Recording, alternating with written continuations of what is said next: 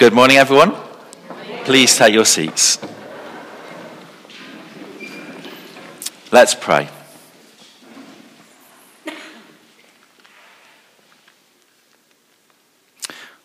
Father God, thank you that you have called us to be your children. Thank you, God, that you invite us into a relationship with you. And thank you, Jesus, that you dwell in our hearts and minds, that we are now the temple for your Holy Spirit, each of us. So, Lord, would you, as individuals, help us to grow deeper in our relationship with you, but also as your church at St. Stephen's, that you would build us into your spiritual house, each one of us playing our part. And Lord, we thank you for this amazing prayer from Paul in Ephesians. Just give us a taste and a glimpse into all that you have called us into, the riches of your glorious grace, the inheritance we each have. So open our eyes and our ears and our hearts that we might know you more deeply through Jesus and by the power of the Holy Spirit. In Jesus' name, amen.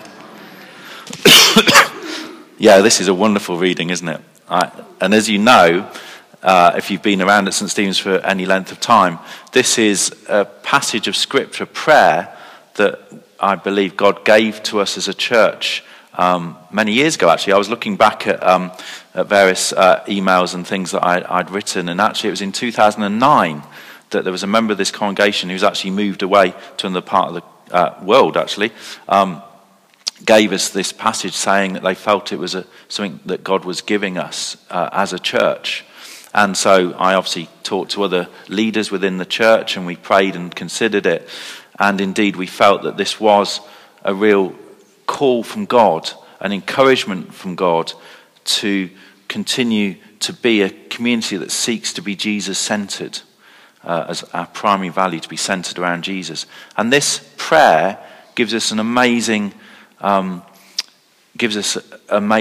outline of what that means to be a community centered around Jesus. What does that mean? And as I mentioned when I preached on from Ephesians 1, it's almost like the whole of this letter, Paul is sort of gushing forth, trying to contain his excitement about what it means to be in Christ, what it means to be a follower of Jesus. And so I've called this series, Who Do You Think You Are?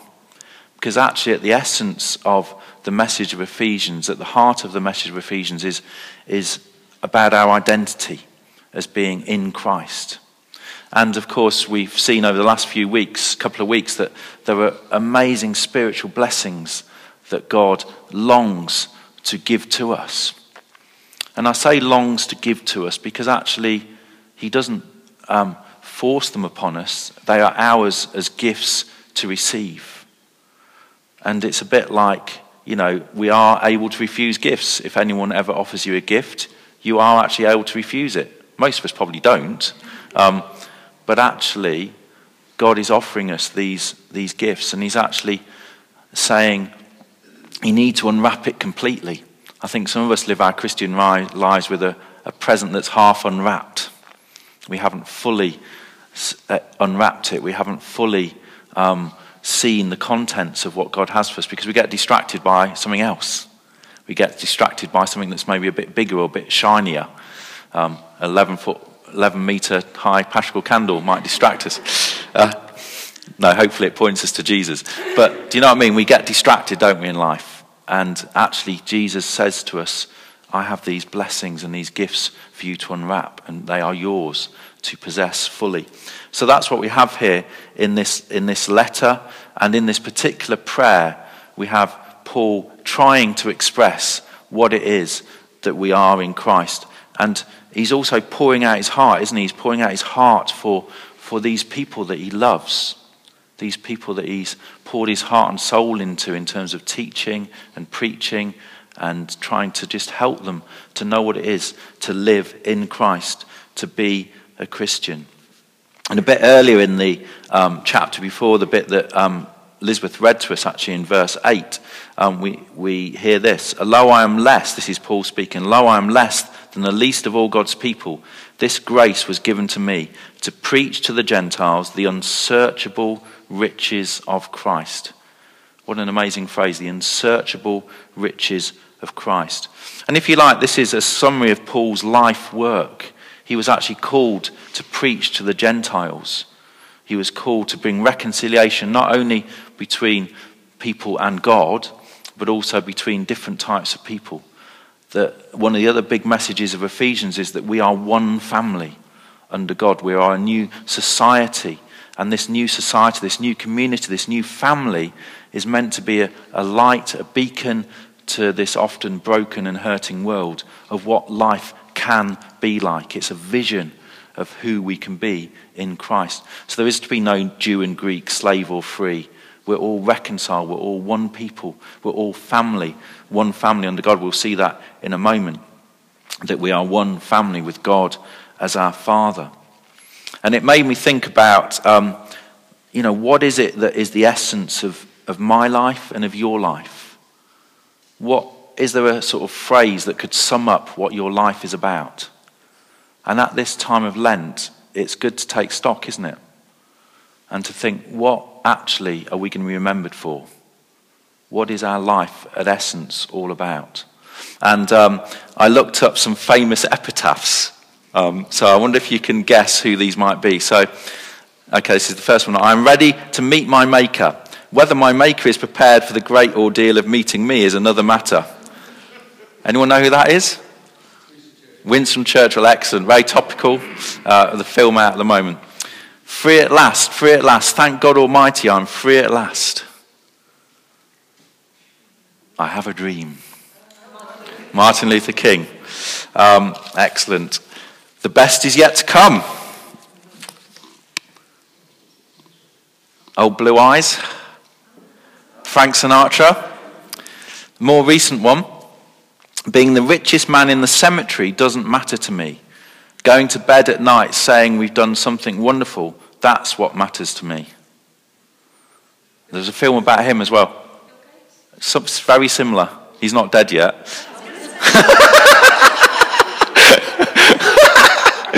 Bill Gates, she said, inventor of Microsoft Windows. No, he's not dead yet. Very similar. Steve Jobs, Apple.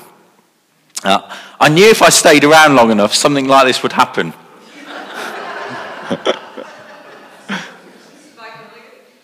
No, that's next. George Bernard Shaw. My favourite is from Spike Milligan. Anyone know what Spike Milligan's is? I told you I was ill. It's actually on his headstone, written in Gaelic for some reason. So what is our life about? This is what Paul is trying to say to these Ephesians, and I believe he's trying to say to us, what is the essence of your life? What is your life one that's centered around Jesus? Is it one that is trying to live in light of being in Christ, of being adopted into his family? Many of the blessings we heard about over the last couple of weeks, being adopted into his family, being forgiven, being children of grace, all of those sort of things. He wants us to know. And then he, as we get into this prayer, in verse 12, Paul says this: in him and through faith in him, that's in Jesus of course, we can approach God with freedom and confidence. With freedom and confidence. And we are called to approach God with freedom and confidence. And I don't know about you, but prayer can be difficult.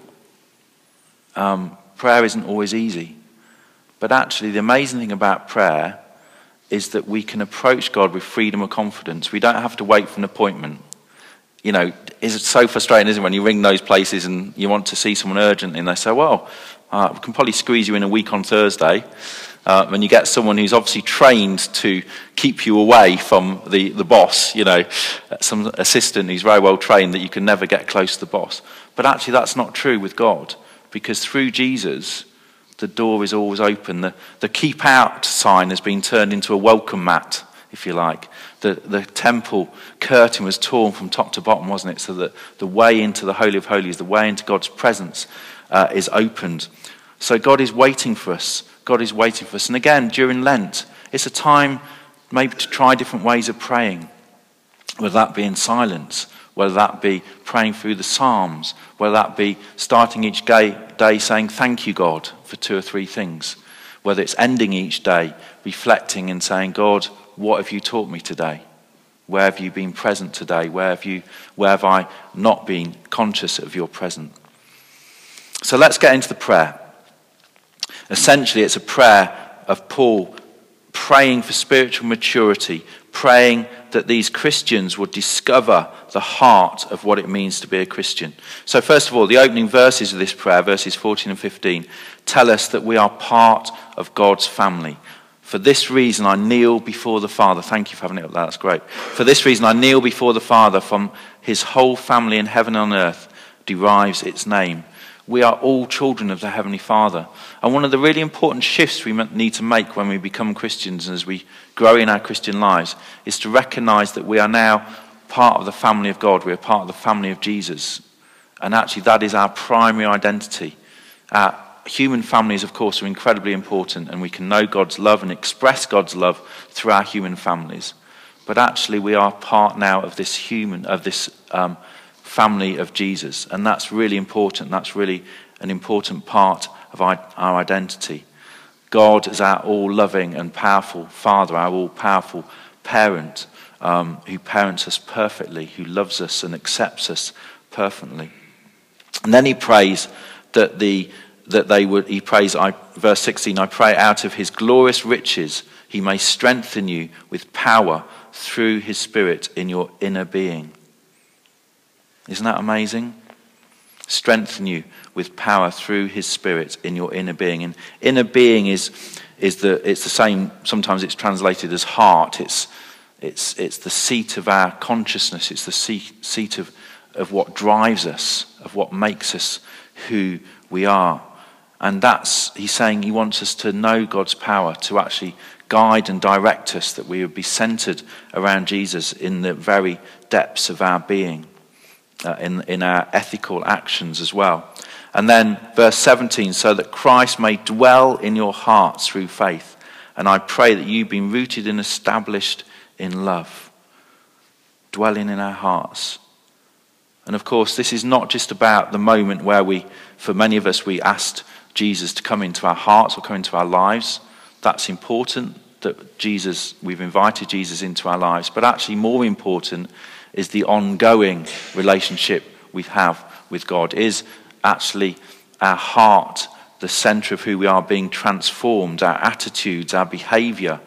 Are we growing in trust of the Lord? Are we actually growing in the fruits of the Spirit, in love and joy and kindness and those things? Is there evidence that our relationship with Jesus makes any difference? Because it should. It should change us from the inside out. Rooted and grounded in love, rooted and established in love, means putting our deep roots into the love of God. And we do that through prayer, through reading scripture, through meeting with one another. That's how we grow deeper into the love of God. It's creating a rock solid foundation. It's building our house upon rock, not upon sand. That actually we are rooted and grounded in love, so that when the storms come, which of course they do, that the tree might bend, but it doesn't fall over because the roots are deep. That's what God is calling us into. Or in New York, for instance, for the skyscrapers, that they have to put these massive piles into the rock. You know, they're really, really, even longer than 11 meters. They're really, really deep, so that these big skyscrapers can stand. And you can't see that bit, of course, but there's deep piles that go into the rock. And we need to build our lives on these deep foundations of God's love. Another way of saying to dwell in our hearts is that Jesus needs to make his home in our hearts through faith. And I mentioned earlier in my prayer that actually it still blows my mind. Think about this, that we are called temples of the Holy Spirit. That we actually have the living God living within us. And then also, it's not just about our individual faith, but it's the fact that together we are being built up into God's temple. God's spiritual house. We are living stones. That's another, so many metaphors that Paul and other writers use, that we are being built up together. So our individual salvation is important, but actually our collective working together is also important. And that's one of the reasons I've chosen to preach from Ephesians in this stage of transition, in this times of change for me and also for all of you. This new season that God is calling us into, that actually as the wind blows a bit and as we might feel a bit unsettled, actually having these deep roots in Christ will help us to discern God's will for the future. And we can be assured that God is with us. God longs for us to grow our roots even deeper into his love as individuals, but also as a community. And I know that's it's been such a privilege to lead this congregation as a church that is seeking to do that and to grow deeper in its relationship with Jesus, and to then share that love into this community. And then this wonderful verse, that we might know loves God, Christ's love in all its dimensions. So Paul prays that we would have power together with all the saints to grasp how wide and long and high and deep is the love of Christ. It's almost beyond it is beyond our imagining to know quite how deep and wide and high the love of Christ is. What an amazing vision and picture of God's love that is. I was trying to think how to explain this, and I couldn't really, except thinking of an experience I had 15 years ago maybe, when I went to the Grand Canyon. Has anyone ever been to the Grand Canyon? I don't know about you, but it's so big and so vast that it's almost like our brains, or certainly mine, couldn't quite conceive it. So I was looking down into the Grand Canyon, and there was this tiny, tiny little stream. It was looking down, it looked like it was like a centimetre wide, half an inch wide. But actually that was the Colorado River, which is, I think, a mile wide in some parts. And you're looking down at looks like little shrubs, and of course they're massive trees. And it's just like my brain couldn't quite comprehend what I was seeing. And God's love is like that. We can only get glimpses of it. But the amazing thing is, although God in some ways is unknowable, he's transcendent, he's beyond our understanding, the amazing thing is that through Jesus, that God revealed completely in a human being, we can know him. So he's unknowable in the sense that we cannot know him completely, but equally he is knowable because we can know him through Jesus. We can know him through prayer. We can know him through scripture. We can know him through fellowship. And this knowing is not just intellectual knowledge, so that in verse 19, and to know this love that surpasses knowledge, that you might be filled with the measure of the fullness of God. So it's not just intellectual knowledge, but an experiential knowledge that surpasses normal knowledge. He is so great, and we can know him through Jesus. And then we can be filled with the fullness of God. Just as the presence and glory of God filled the temple in the Old Testament, we can now know that filling and that indwelling of the Spirit, both individually, but also in our corporate acts of worship together, that we can know God's presence. And then these final couple of verses, now to him who is able to do immeasurably more than all we ask or imagine, according to his power that is at work among us. To him be glory in the church and in Christ Jesus throughout all generations, forever and ever. Amen. What an amazing prayer. What an amazing vision of what God can do in our midst. What God has been doing in our midst over the last number of years, but what he will continue to do in our midst. Because what God calls us to do is to be faithful, and he will do the rest. He calls us to be faithful in prayer, in worship, in fellowship, and he, as we are obedient to him, he will provide, and he will do even more than we can ask or imagine. I've seen that in my life so many times, where God has come up with solutions that I couldn't possibly have dreamed of, couldn't possibly have imagined. And the way to do this is to spend time with him, asking him to give us his dreams, asking him to give us his vision. I know that's part of the process we're going through as a church, What is God's vision for the future of this church? Who is the sort of person that God is calling to lead us on into what he has for us? And of course, all of this is to his glory. This is all about his glory and his fame, that actually we might be a church that proclaims his glory, proclaims that Jesus Christ is Lord, and that he wants to be Lord of our lives, that he wants to be Lord of the lives of all those people who don't yet know who he is.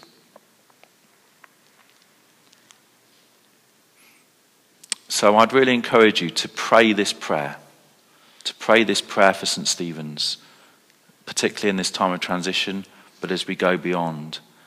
And it is my prayer for you, and it has been my prayer for you basically since 2009, that actually this has been my almost daily prayer for us as a church, that we would know the depth and height and breadth of the love of Jesus, that we would be established and rooted in his love, that we would know his power. And this power that he gives us is not to play with, it's actually so that we can see others come to know the Lord. And we do have access to this power to pray for others. So maybe this week think about one person that you want to have the opportunity to pray for. And it might be you can actually pray for them there and then, or it might be that you'll just offer to pray for them. And prayer changes things. I don't really understand the dynamics of that, but it really does. So God calls us to pray. God calls us to be rooted and established in him. Let's pray now.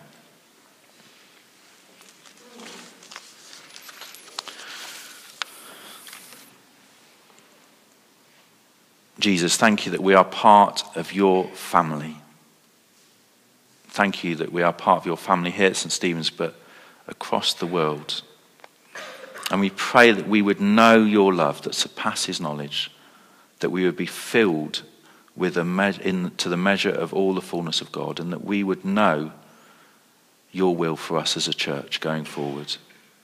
And that we would trust that you can do immeasurably more than we can ask or imagine, according to the power that is at work within your church and within us as individuals. And in all this, Lord, we want you to have the glory. Lord, would you continue to be glorified in Shottermill? Would you continue to be glorified in our lives, in the lives of this St. Stephen's family? We ask this in Jesus' name. Amen.